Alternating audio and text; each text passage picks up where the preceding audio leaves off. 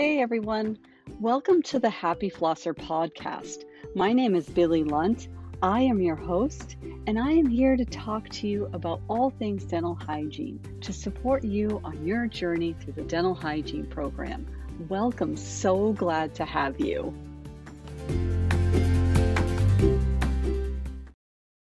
So you understand the basics of occlusion.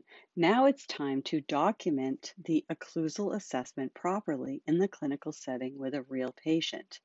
This episode will go through all the steps on taking what you see in the mouth and creating a document in the clinical chart so that you can monitor your patient's occlusal assessment throughout the duration of your care.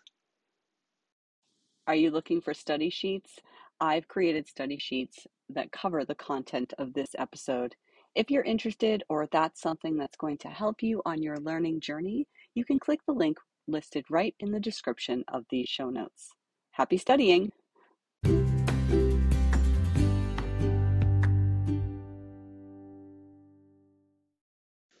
Let's have a discussion about how you are going to document your occlusal assessment into your patient's dental chart. So we do have templates that you can create and use to keep yourself organized when you're doing your occlusal assessment. And this will help you early on in the process. You're going to start by just taking a look at your patient's profile and having an understanding of which occlusal classifications go with which side profile will help you. It will give you kind of an understanding of what you think might be present when you take a look inside the mouth. Now keep in mind that you've already done your hard tissue charting when you start your occlusal assessment, so you should be aware of whether or not you can use the molar to do your angles classification, or if indeed you need to use the canine. Now, in some cases, you may use the canine on one side and the molar on the other. The general rule is that you always want to use the molar unless you are not able to because of a discrepancy. So always use the molar unless there's a reason why you wouldn't be able to use the molar. Perhaps there's a missing premolar on one arch, which would throw off the occlusal assessment. Perhaps the first molar is missing on one arch on one side, so that would also throw off your occlusal assessment, and you would be restricted to using just the canine on that side. So your notes will indicate your angles classification on the right side and your angles classification on the left side.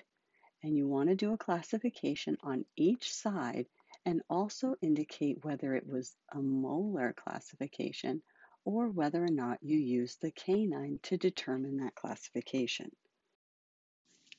Next, we're going to look at the horizontal overlap, also known as overjet.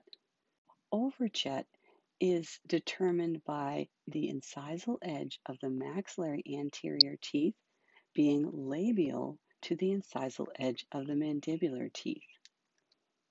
We place a periodontal probe horizontally and we measure from the labial surface of one of the mandibular incisors to the lingual surface of the most protruded maxillary incisor, and you document the level of overjet. An example of this would be if you placed a periodontal probe horizontally against tooth number 24 and measured the distance to the lingual surface of tooth number 9. In your documentation, under overjet, you would say 9/24 is 3 millimeters. Let's talk about vertical overlap, also known as overbite, and there are a couple different ways to document this.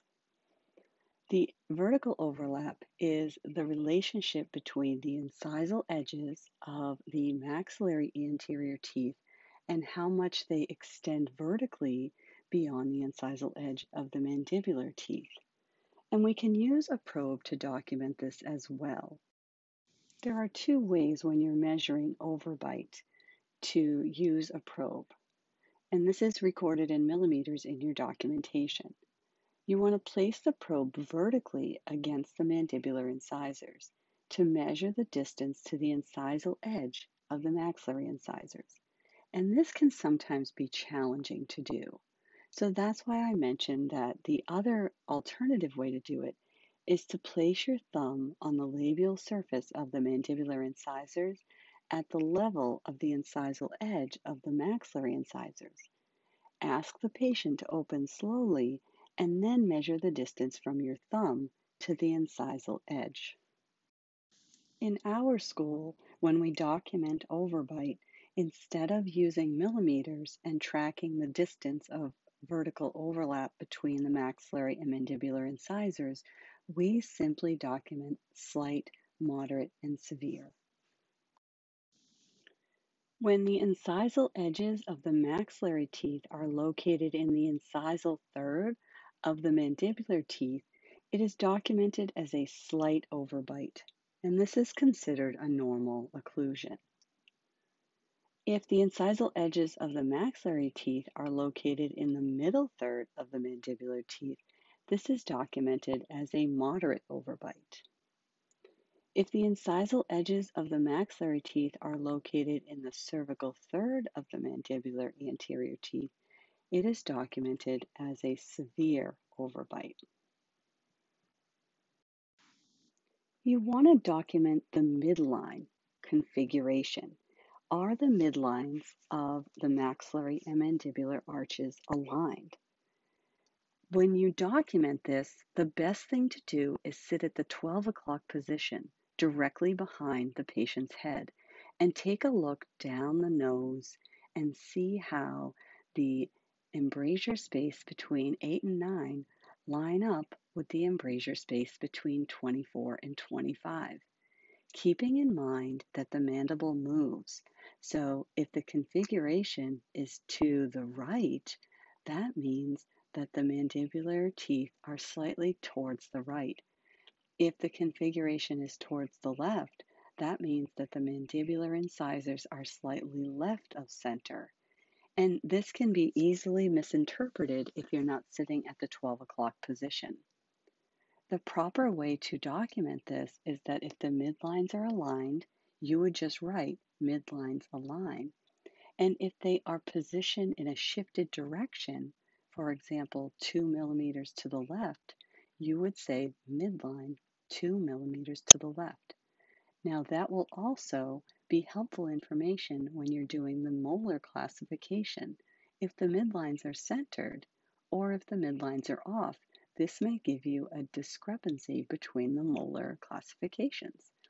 It's important to document the midline accurately, and the best way to do that is from the 12 o'clock position.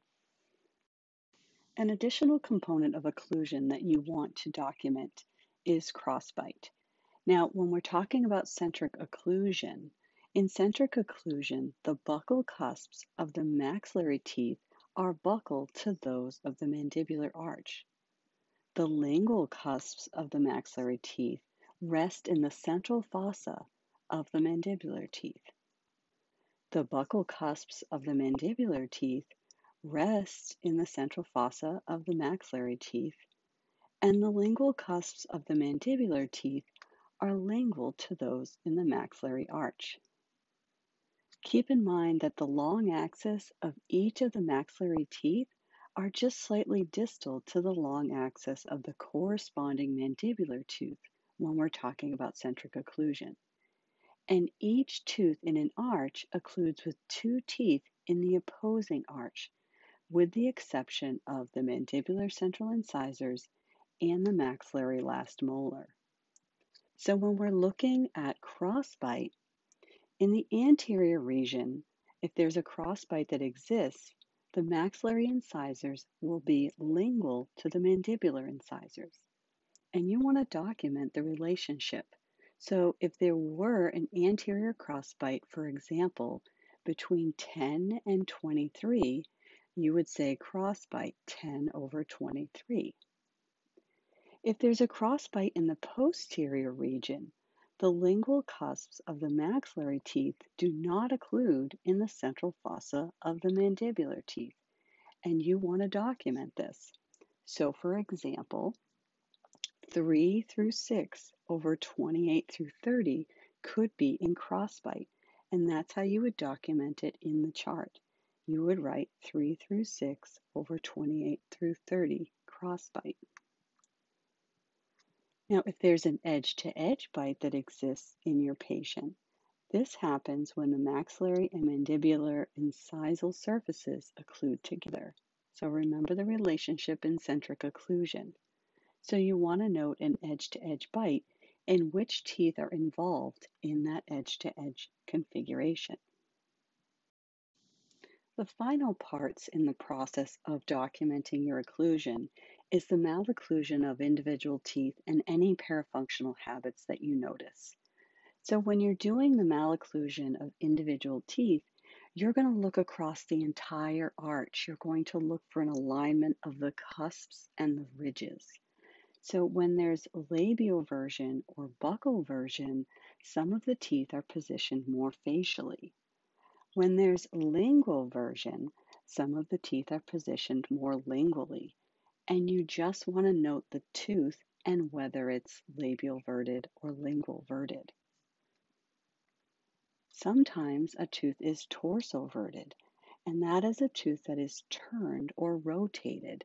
And you want to take a look at the incisal ridges and see how they align in the anterior region and the marginal ridges in the posterior region to make the determination if your teeth are torso-verted. When there's a marginal ridge discrepancy, it really helps you see if there's torso version or buccal lingual version present on the teeth within the arch. Your final piece of your occlusal assessment is your parafunctional habits, and this may take the entire appointment to really get a handle on. You want to document things like nail biting or tongue thrust or clenching or grinding. And perhaps there's things that you might discover just through conversation or gathering information through the appointment that you can later add to the parafunctional component of your occlusal assessment.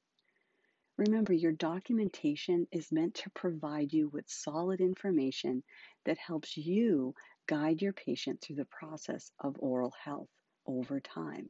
And so it's important to investigate and ask the right questions so that you can accurately discover what parafunctional habits might be contributing to your patient's occlusal assessment.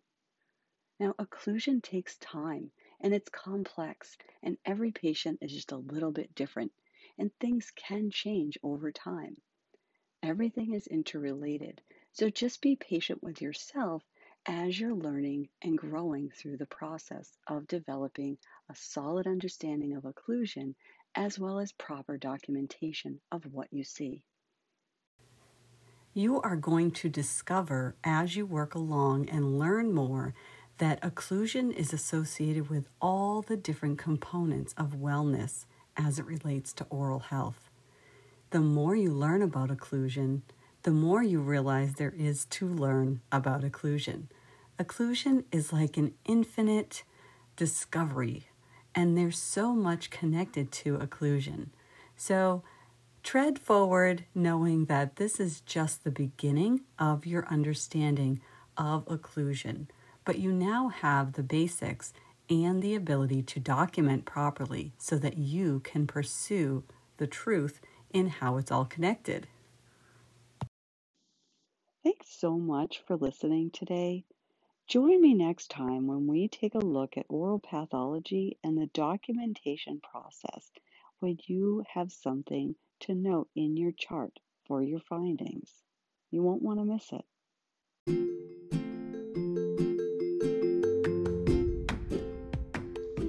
I would invite you to ask any questions at all that you need answered.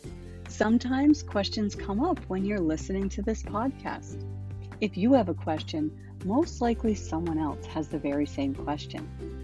I'd be happy to answer it and would probably share it in a future podcast.